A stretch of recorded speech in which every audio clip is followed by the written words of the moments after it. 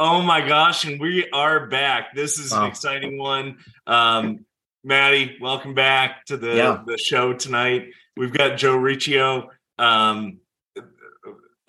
Food Coma podcast, writer for Condé Nast, for Travelers, everything across the board, Food Network guest as well, and food critic in Maine. And I have 1.5 million questions for him. But Joe, welcome to the show. Thank you.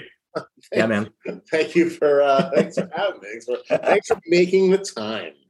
That was great, Gibby. I didn't know how many ands you were going to keep piling on. I thought you might go for and just streaks of and, because we probably could have. In fairness. It's like Apollo Creed in Rocket when they're doing all Apollo's names. He's killed by Drago.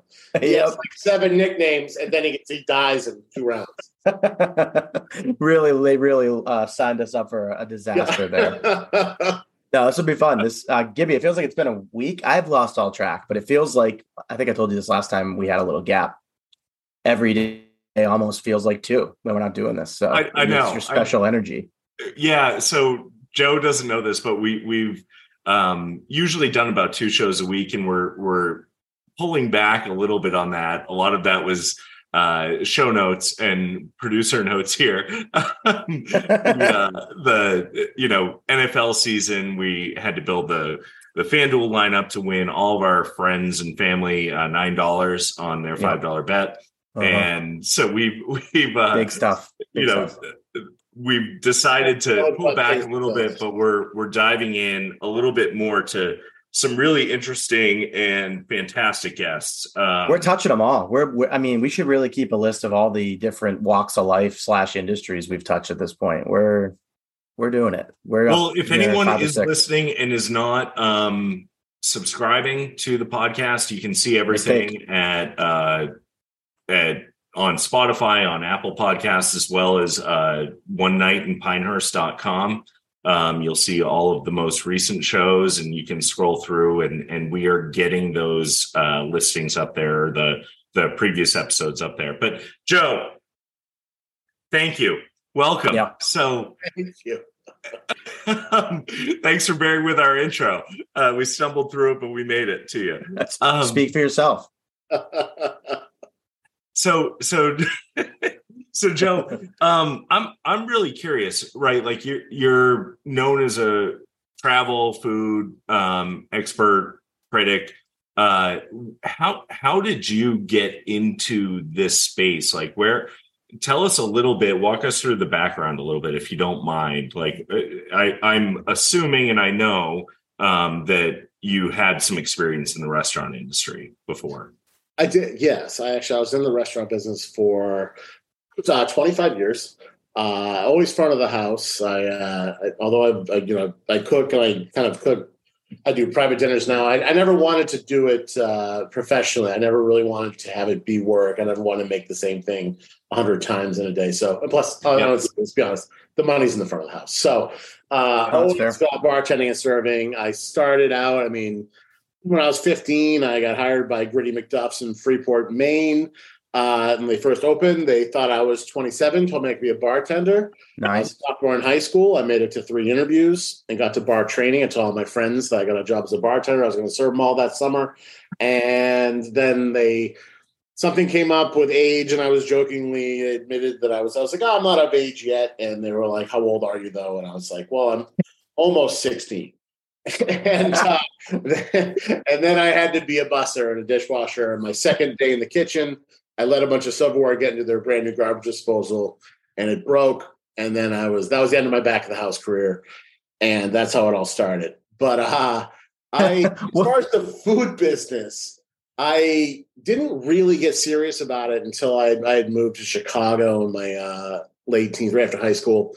Yep. I was in retail. I was actually working for Cole Haan and Ralph Lauren, and I helped open the Ralph Lauren store in Chicago on Michigan Avenue.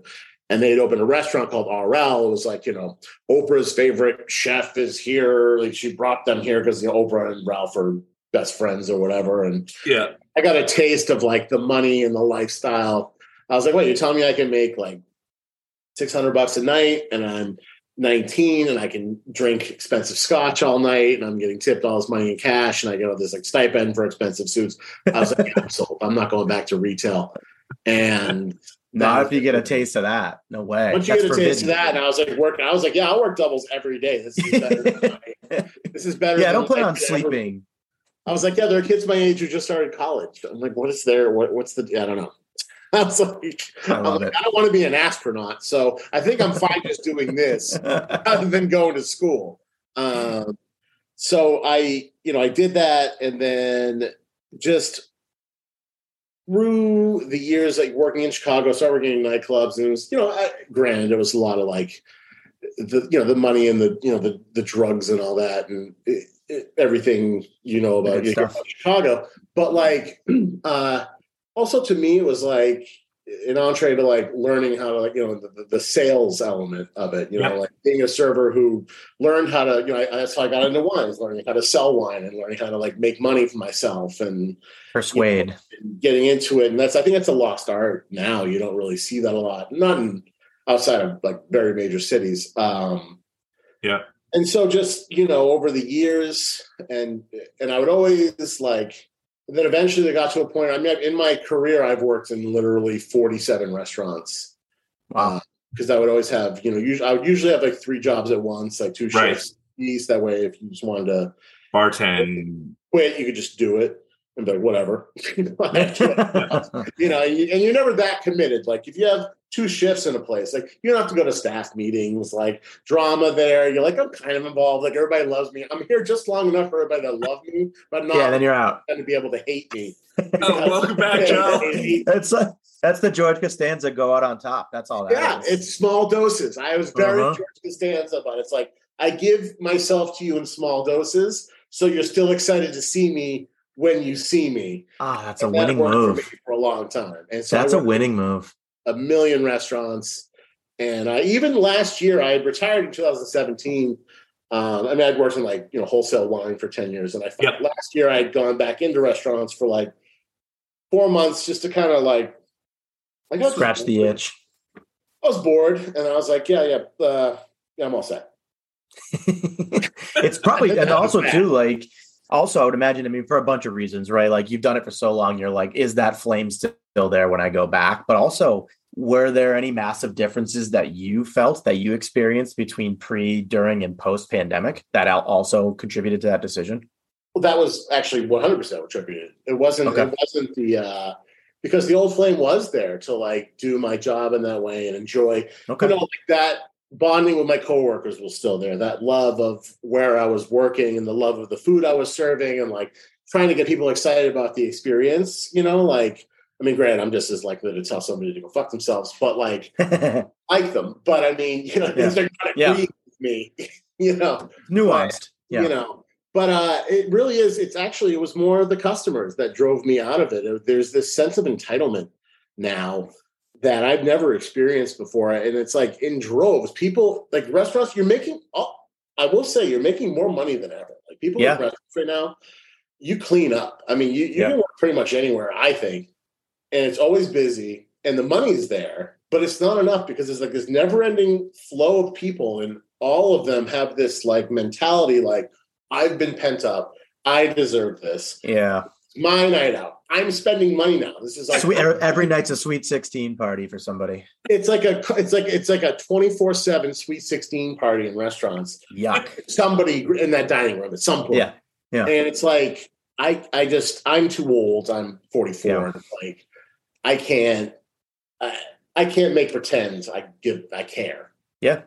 That's fair though. That's fair. Like, why would you do it? Why would you spend your time on it if it's just not? And it's like not my restaurant, so it's not my place to insult customers. Like, if it's my place, I can tell people whatever I want. But I'm like, you know what? This is somebody else's livelihood, so I'm going to gracefully, excuse myself again from this business. Dick's Last Resort is getting a lot of competition now, just from regular restaurants. Yeah, I'm telling you, people, it's unbelievable, and they're all like. They come in and they're just like, well, you're like, yeah, well, we're closed. The kitchen's closed. But I drove all this way. And you're like, oh. Okay. Learn how to use clocks. And it's everywhere. Like I was at a car wash the other day. And I was like, it was literally one of those days, like right after like days of storms, but it's like backed up to the road for like a long ways. And so like there's people that are like trying to get into this car wash line that are like stuck in the road. So you're trying to pull up, right? And there's this one guy in front of me, and there's like a long gap of cars like in front of him. And I see the guy coming out taking the orders, and he's talking to the guy in front of me. And finally the guy pulls up and he comes to me, and I go, "What was that guy's deal?" And he goes, "Yeah, I went to his window," and he goes, "I'm sorry, I'm doing something on my phone." Like, that's what he told this car wash person. He's holding this whole lineup, and he's like, "I'm doing something on my phone." And that's the mentality that people have. I don't know. I don't know what happens. I don't know what seismic event happens to snap people out of acting like that. But honestly, it makes experiences out in the world that would have normally been pleasant and enriching, like super insufferable. And people don't realize it. It's like, it's the norm. I didn't think of that angle. That makes a lot of sense, because you go out now to dinner, because nobody's stopped going to dinner, even though nobody has any money. No. Everybody's still going out to eat, and it's more expensive, and they don't care. Oh yeah, it's you can't go to the supermarket and spend less than. I go to buy like cat food and paper towels. I'm like, how's that $99? Gone. Yeah, and that's why people go out and they're like, well, I'm going to spend extra money for this experience. I'm going to get extra value, and it's like, you were already getting value. There's no more did value. You know that my trip to the Dominican Republic was canceled because 1 million people died? Okay, people just like, it's so bad. I didn't think of that angle. Sorry, Gibby, you had a question way back.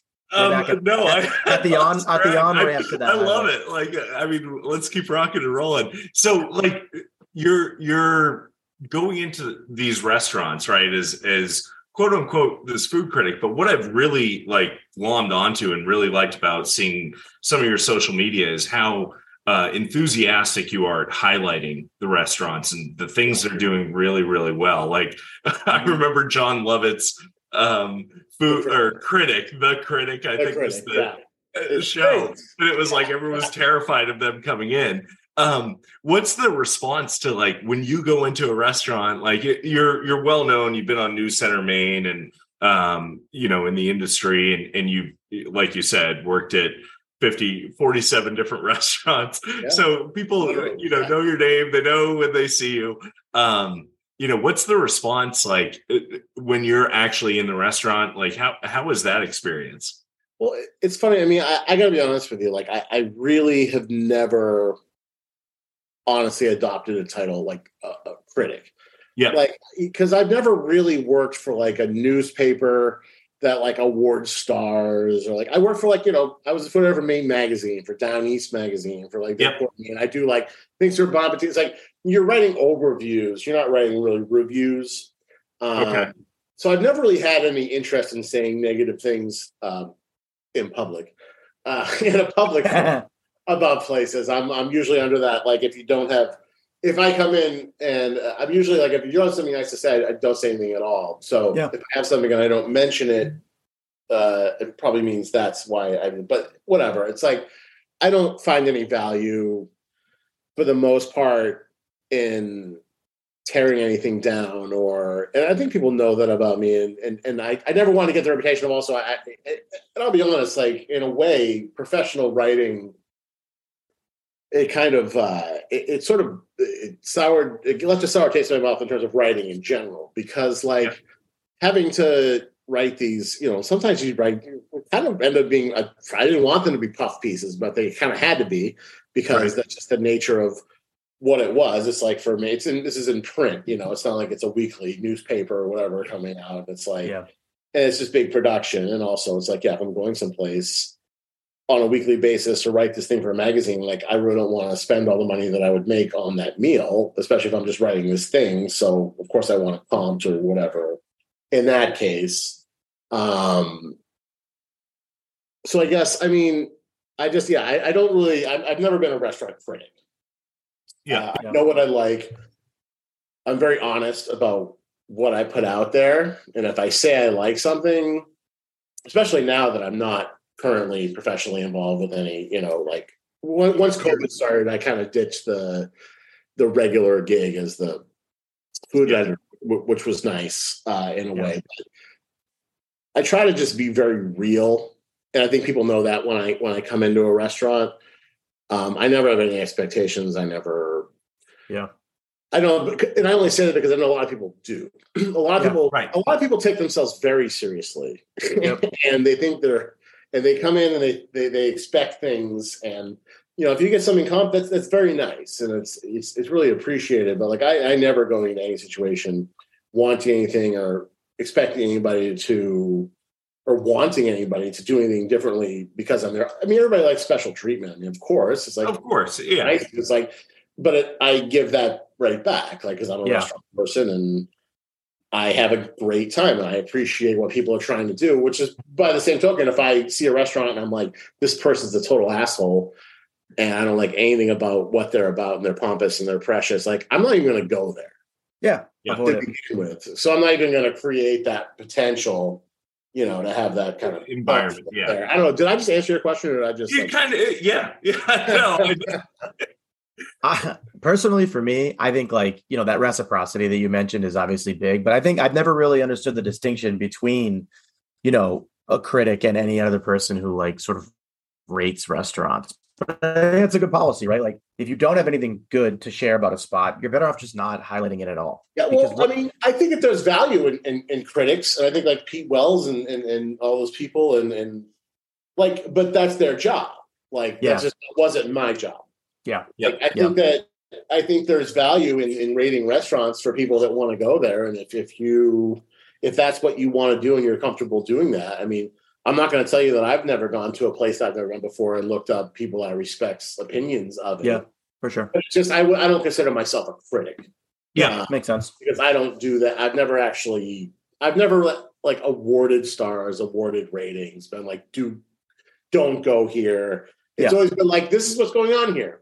This is for me. And this is the vibe. Yeah. Right. And plus, honestly, if you're working with something like Maine Magazine, it's like, they're not going to like, I mean, I can, there's been experiences that have sucked for sure.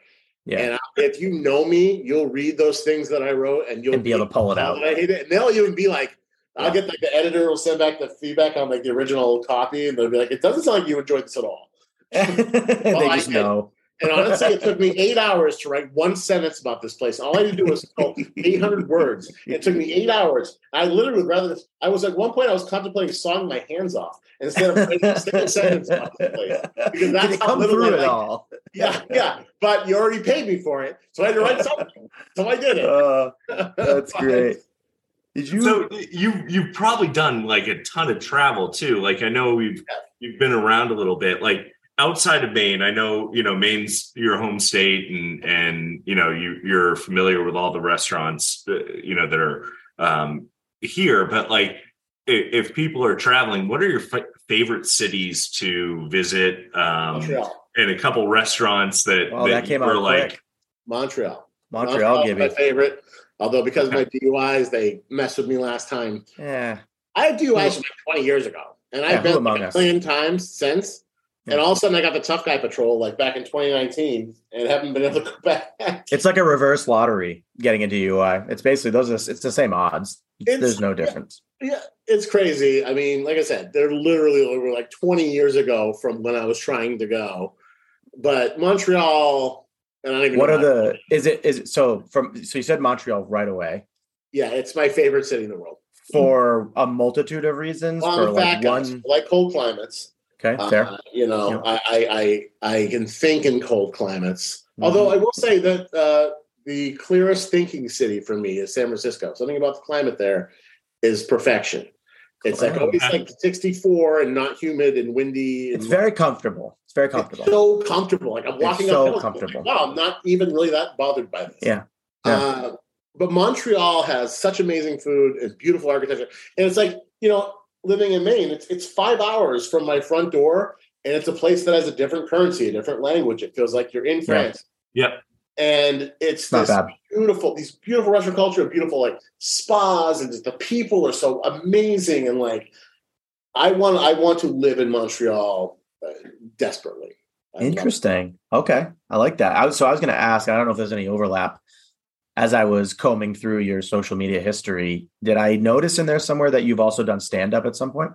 Oh, yeah. Yeah, I did stand-up for, seriously, for probably about 6 or 7 years. That's awesome. working in the Comedy Connection in Portland. I was doing a lot of shows in like Faneuil Hall in Boston. Yep. I used to host at Kowloon and Saugus. Yep. Oh, nice. Providence Comedy Connection. I love doing stand-up. Stand-up is great, but it's just, well, I will say that it's like the absolute best nights of your life are when you kill doing stand-up. The absolute worst nights of your life world. Are when you die on stage. It's like the extremes there. And then it was like, and when I did stand-up, it was before I had started writing. And when I discovered writing and the ability to edit, and because stand-up is so much about delivery and your like 90%. It's about, there's so many variables in there. And with writing, it's like you have this safety net in a way. I mean, you know, it's like you can write drunk and edit sober, you know. Whereas, you know, stand up, it's just, plus also it's if you're not wildly successful, it is like always a net loss financially. You're always spending more to go do a show than you're making. Right. No matter what, especially if you're somebody like me, insanely decadent and likes to live a certain That's the skin in the game. That's the skin in the game. Well, not everyone's getting like, you know, a dozen oysters before the show. Yeah, I'm like, well, I'm staying at the Four Seasons and for my show that's paying me $25 because I had to be in Boston for the night.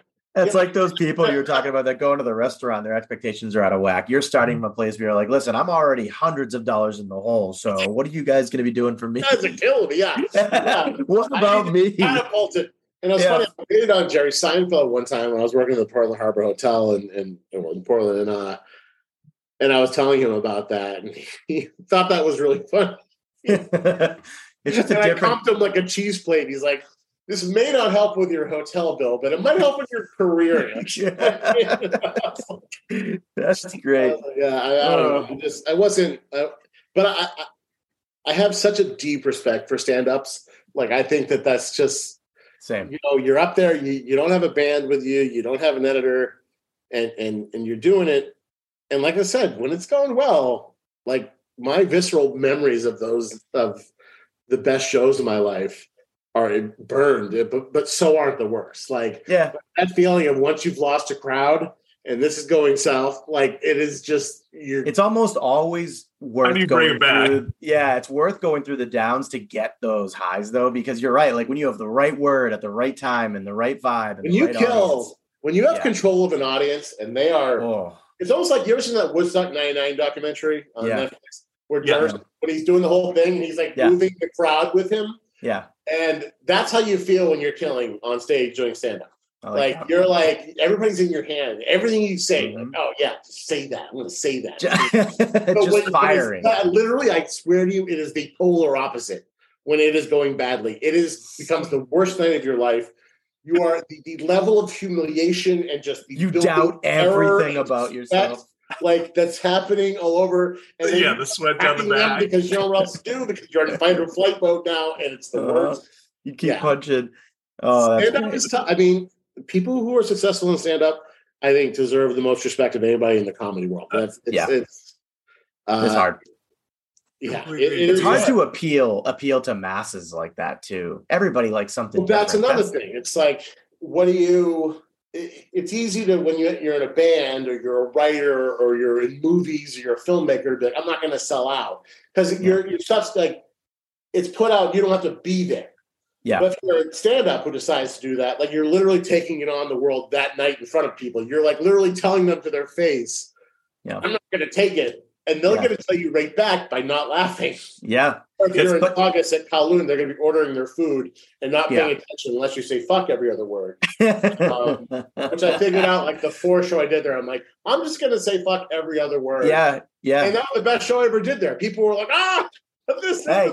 Give them what they want. And Goons. Give them what they want. Give those people what they want. I was the opener. I wasn't the headliner. You know? I was doing when they were ordering their food. It was the worst. Yeah, just kidding. I have one other pace changing question for you, and I'm just genuinely curious. So I also did notice that you're a big fan of sensory deprivation. Yeah. You do a good amount of floating like in a tank. I do, actually. So Yeah. For what purpose? What does it do for you? And what do you love most about that experience?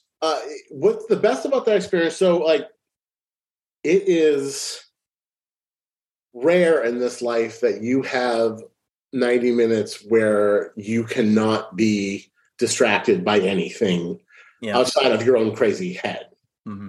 You know, it's like, because you're in this tank and it's 90 minutes and it's like, so no phones, and it's like, and you know, if people who don't know have never done this, you're in like, in the place I go, like they have rooms and they have pods. I like the pods, actually. I like the small, because I'm a bigger guy, so I don't like to drift a lot.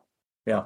So I like this. People, and I'm a claustrophobic person, and they don't make me claustrophobic at all. So there's about 1,200 pounds of Epsom salt in the water, and it's the exact same temperature of your body.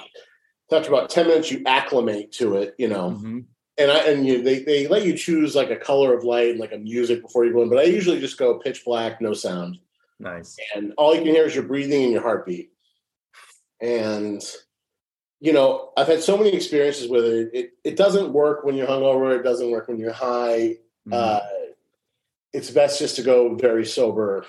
And it's hard. Like a lot of times you'll have experiences that are revelatory. A lot of times the hardest time for me is like not being able to write something down. Yeah. Trying to like go all these places and you're like, I got to record, so I'm going to forget it, you know? Yeah.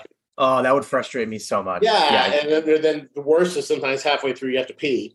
Yeah. Also bad. You know, you can get out, but it's like that just kind of disrupts the whole mind. Yeah. You might as well leave at that point. You know, and sometimes you just, and then sometimes like after like, you know, 45 to 60 minutes, I'm just done. I can't go the whole 90. You know, like it depends, but like no matter what, it's just time that you're forced to spend with your own crazy mind. I like that. And it goes through a lot of phases. And I'm into a lot of that, like kind of holistic stuff. Like I love, like I have a friend who has like an amethyst bed. You know, it's like heated, and it's like, you know, the bed is like lined with amethyst, and it's like an hour and a half experience, and it's like very hot, and you go through all these phases in your head where it's like uncomfortable, and then you transition to like a sort of an acceptance phase, and then you go to the sort of transcendent phase. It's nice when you're in that flow tank. It's like, you know, your mind is able, when you just can't force it, you know? Yeah. Like I'm all about things that just, because I'm very OCD, so I'm always trying to like force things and be a perfectionist, and it works usually to my detriment, you know. And it's like it's a big like trigger for addiction and everything. My OCD, you know, because I generally like will drink to escape thinking perfectionism. Yeah, exactly. Thinking when I'm like, I can't get out of the fact that I need everything to be this way, so I have to obliterate my mind. And you know, I get it. And so, you know, the flow tank is a great way to isolate yourself and isolate your mind, to get perspective on that, and you know, and force that discipline. As is ayahuasca, you know, like I've done ayahuasca twice now, and and I'm all about it. I like all the extremes. You know, we've got a buddy. Extremes of self-help, and I like the extremes of self-destruction. I enjoy all of it. I love it. You got to explore the space a little bit. I got a buddy of mine who we've had on a couple of times, who lives in Thailand. He's done a couple of ayahuasca ceremonies, and he's tried to explain to me. And he's like, honestly, it's not a feeling that I can put to words. Like, it's not something you not to be that guy, but you truly have to like, I feel it. Yeah. Yeah. Well, it's so different for everybody. Like it's literally, it's inside of you, and it's drawing out what's in you, and you're unique. Yeah. And we got to go do one of those and then record through it somehow and try to see if we can Iron Man our way through it. I'm going to go ahead and tell you right now, I'm going to save you from this. Don't do that. There's nothing. My mother might listen to this, so I won't do it, Mom. Because there's nothing that good that could come of it, and a lot of bad that could come of it. That's fair. Yeah. That's fair. Yeah, we don't want to sabotage the operation before we get off the ground. Yeah, it's intense. It's like, it is not a recreational drug. I can tell you that. Yeah, I'm terrified of anything where my wife might get mad at me if I'm not home at a certain time. So I might be out, but Joe, I wanted to get back into restaurants a little bit. From ayahuasca? Fine, Gibby. Ayahuasca restaurants are in Maine. Let's blend them. Let's blend those two concepts. We're on to something. We've done it. No. But I did want to ask you, like, if there is someone that is looking for, and it's not me, but maybe a friend that lives in the Kittery area or Portsmouth area, from Portsmouth to Portland, they need a romantic date with their wife. You must get restaurant like recommendation questions all the time. I do, and I'm happy to help whenever I can. I think Portsmouth to Portland. Yeah, yeah. Let's hear like 2 or 3 that you're really excited about that, are really good date night restaurants. Well,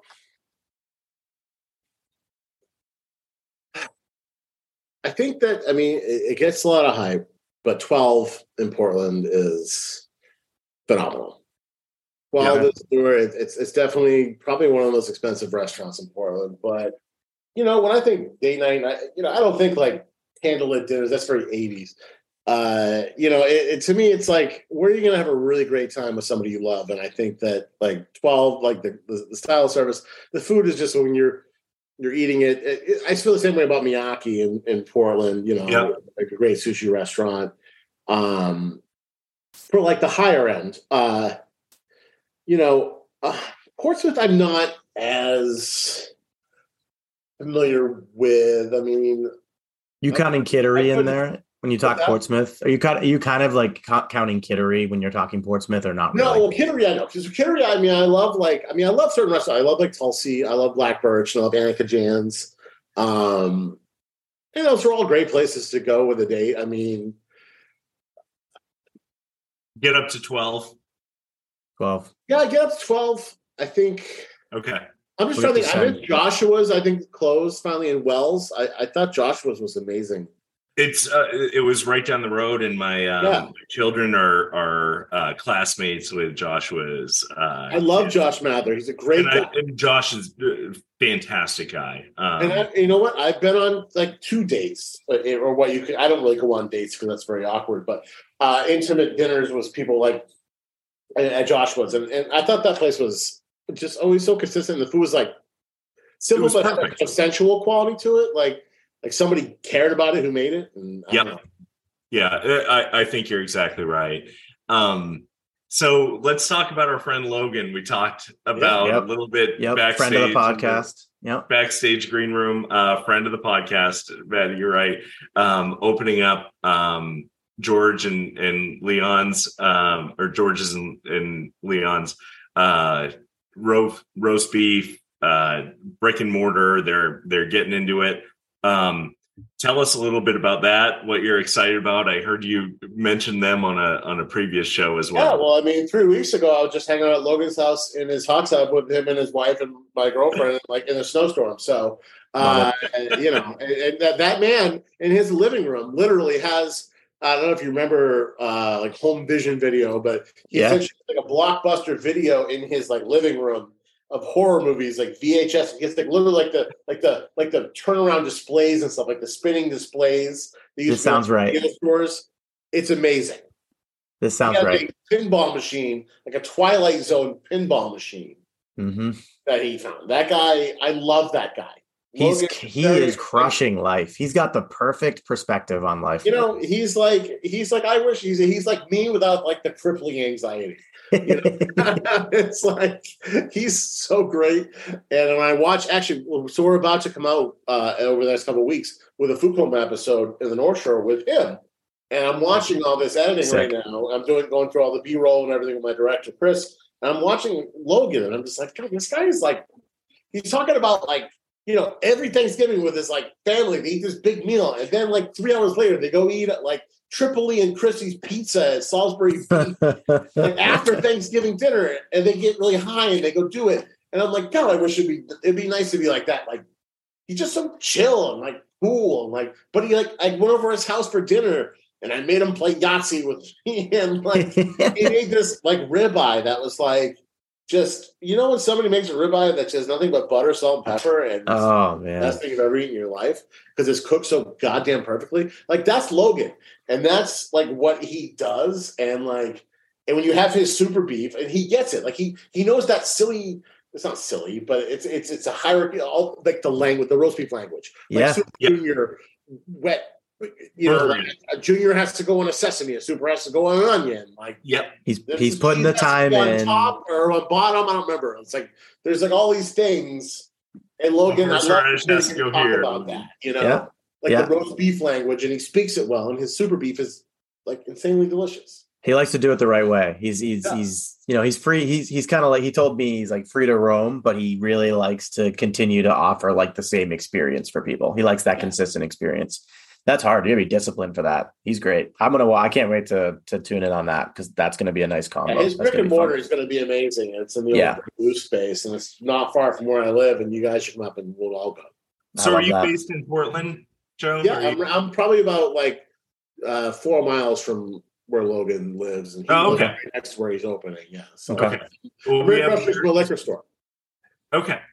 I can't remember the name of it, but Alex by design. America's best friend, Alex, our other host is based in Westbrook, and he's like, Yep. So I'm on Forest Avenue in Portland, which is right okay. Westbrook. Yeah. So any other restaurants to watch out for or things to keep an eye on? Everyone, you should go to Wayside Tavern in Portland, especially on Sunday and Monday. Sunday and Monday only, they do their smash burger. It's kind of like a slightly, everything now is like sort of mid-range high end. It's not crazy, it's not like White Barn, but it's you're going to spend some money. And all their food's amazing. But on Sunday, Monday, they do their smash burger, and it's $20 on Sunday, but $10 if you go on Monday. And it's the best burger I've ever had in my life. Oh, okay. But all their food is amazing. Also, Judy Gibson in South Portland is the place you can go. It's 35 seats, and you go with one other person. You order every single appetizer on the menu, and that's what you have. And it's incredible. Crispy Guy, Gai, not Guy. Crispy Guy is a Thai. I guess it's a Thai fried chicken place, but all their Thai food is insanely delicious. There's a new bistro in South Portland called La Luca. Again, all these smaller spaces, and just really the kind of places you go, and the first time you go, you're I think the key in restaurants is having low expectations. Every time I'm really excited about a place, I'm usually let down for whatever reason. Just the way it is. And in life, a lot of things.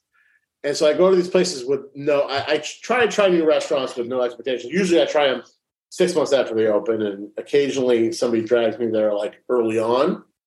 And this place, La Luca in South Portland, one of those places you start eating and you're I can't wait for every course.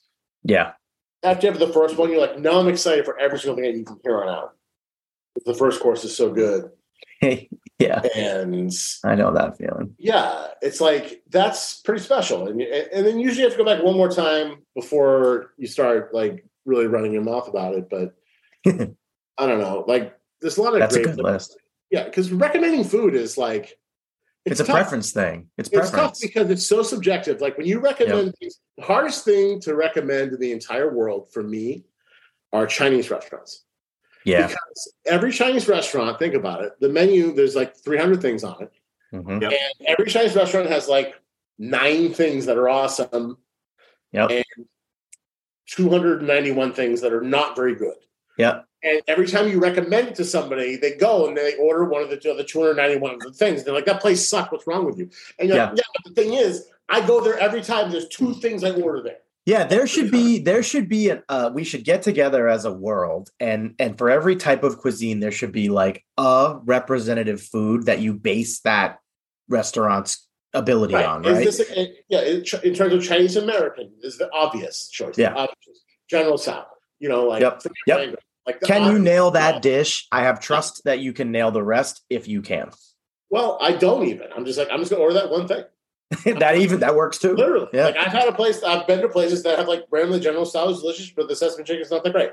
So it's you have to just go that's why it's hard for me to recommend Chinese restaurants to people because they're like, what do you like? And I'm like, well, if you order from this place, you have to order these specific things. If you don't, I have no responsibility. Don't go off the script. Yeah. And you get those idiots, like, I'm not responsible. Egg foo young, and you're like, who gets egg foo young in like a restaurant? You got to play the hits. You got to play the hits. All right. You know, Sting's not showing up. You got to trust me, but listen to me if you're asking me. Yeah. Take the recommendation. Just take it. Or else I won't be taking any responsibility for your experience. That's it. Oh, I won't. Yeah. I always, anytime anybody asks me about Chinese restaurants, pizza, burgers, this is a disclaimer. Yeah. Subjective. This is why I like it. These are the very specific things I get when I go there. So I don't. Yeah. You go outside that, I don't know anything about it. I got nothing. You're not responsible. I'm not responsible. I don't know what to do with these things. I don't know about Bushu pancakes because I've never ordered that. So I'm not an asshole. Gloucester, Maine. You know, like, what would you think they would have? Yeah. You can ask one of the other 3 people that have ever ordered it if you can find them. Have fun. Ask them about the food poisoning they got. Yeah. I've done it. How happy I am about what I told you to order. There's always somebody ordering something up way off the map. They want to be cute. It's like, that's a risk we don't need to take. You know, it's this sense of entitlement. Like, I'm better than everybody. Full circle. Yeah. So, Joe, before we go, I've got 2 more questions for you. Are we there already? We're almost there. I mean, we can do partying. this could be like a 4-part. This could We're be partying. I feel like all it means is there's meat left on the bone and you're gonna have to come back. That's all it means. I guess so. And tell Logan we're doing the live show. That's a great idea. So we need. I would have totally brought Logan if you asked me to bring Logan. No. We're doing the live show there. So before we know, we're gonna get you on as a combo. Well, I'll play 80s Double Dare episodes. You know, Mark Summers, speaking of OCD, crippling OCD. Yes. So I failed to mention it. I told Matty this the other day. My brother, who was also on the podcast, was one of the original contestants on Double Dare. He in the first season, he was the one that ran up like the side of the chocolate slide. He didn't try to go up the middle. He went up the side. He changed the face of Double Dare. Changed the game forever. Changed it right out of the gate. Changed the game forever. It's the thing I'm most proud of him about. Which brother is this? Revolutionized the game. Changed it forever. He was the Bo Jackson of Double Dare. I just made Any Given Sunday reference, if you were wondering.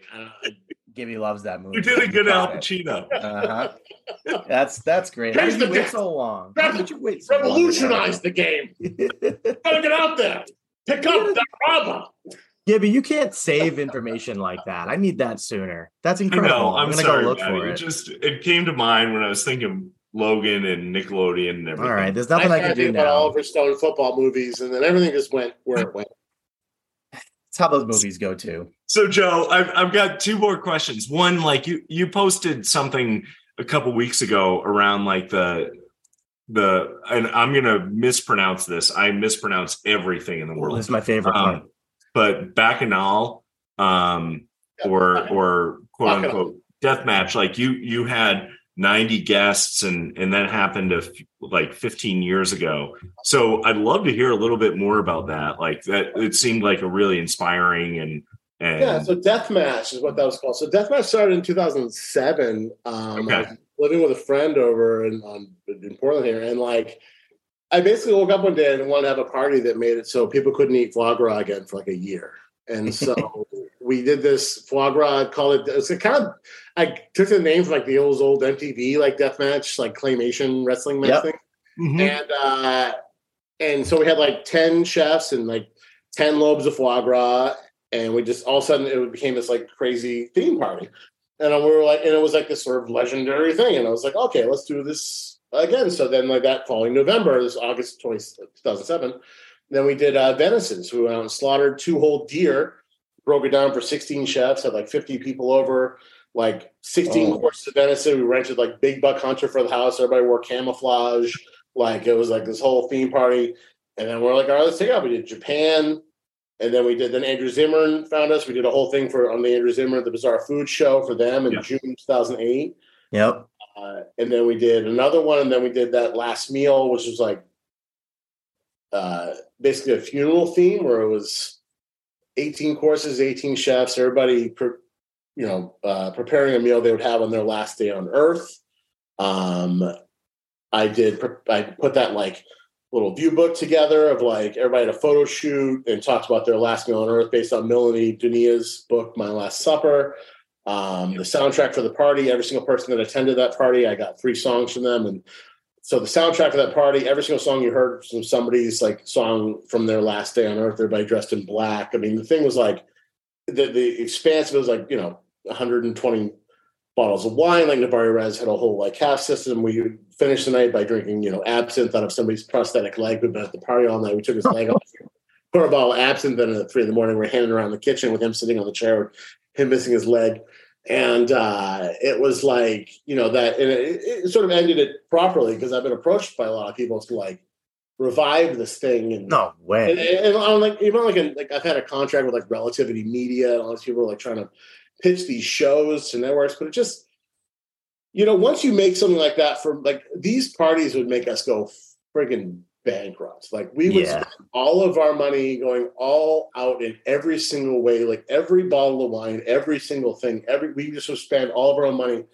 And like the only thing we did at one point was like people who would come to the party who weren't contributing in some way would ask for $40.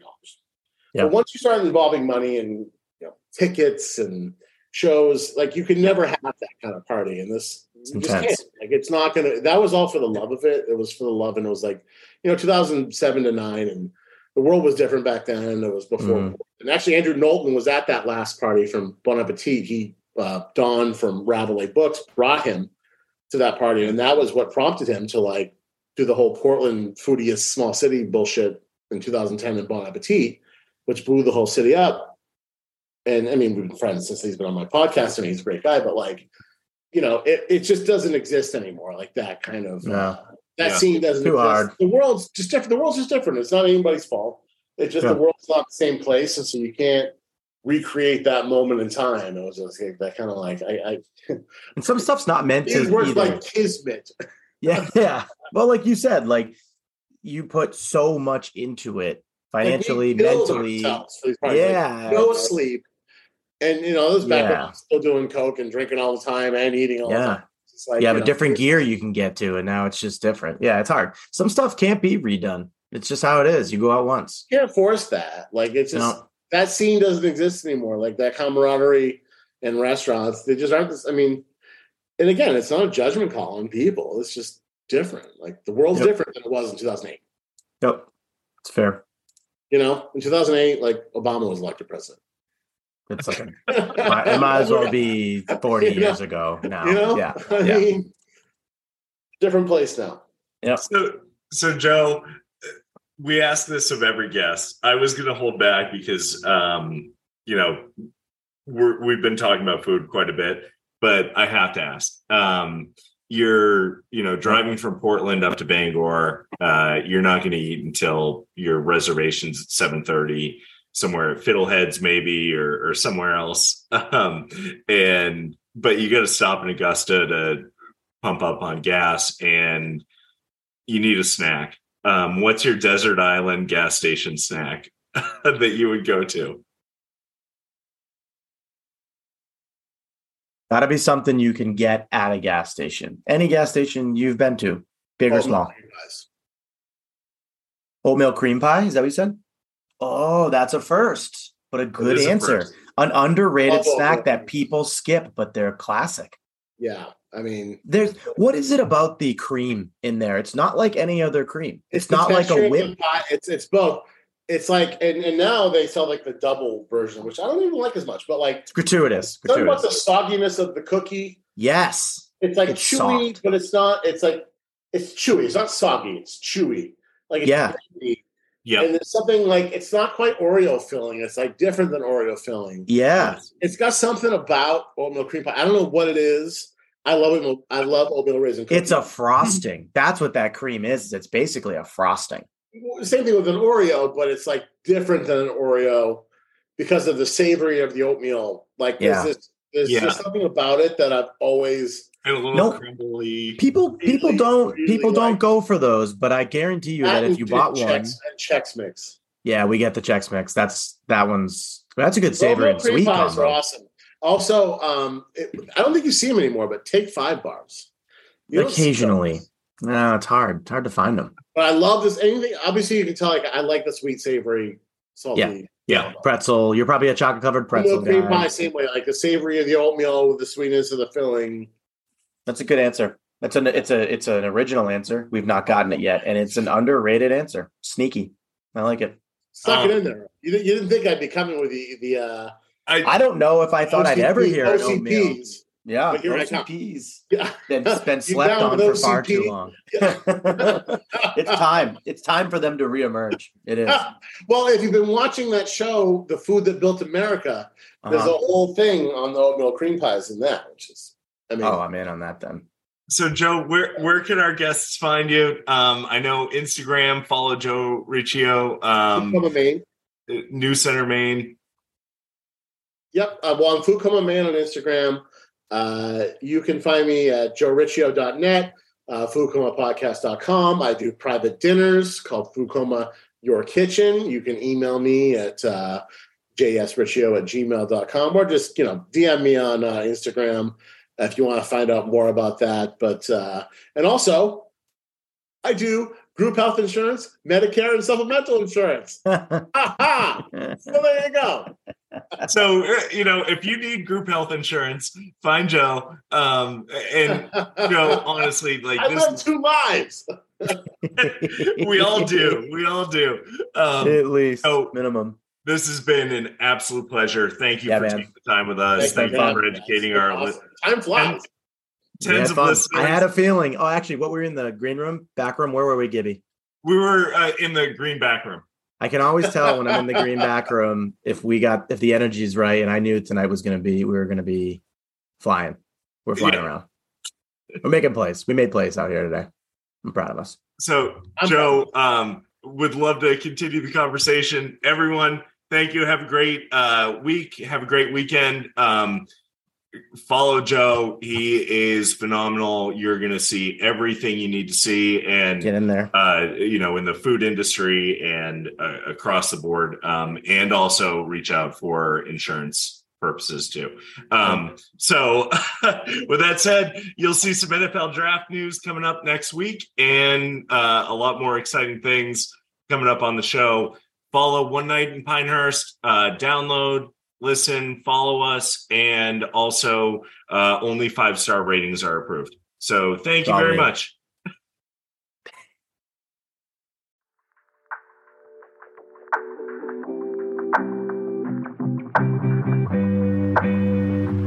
Thank you.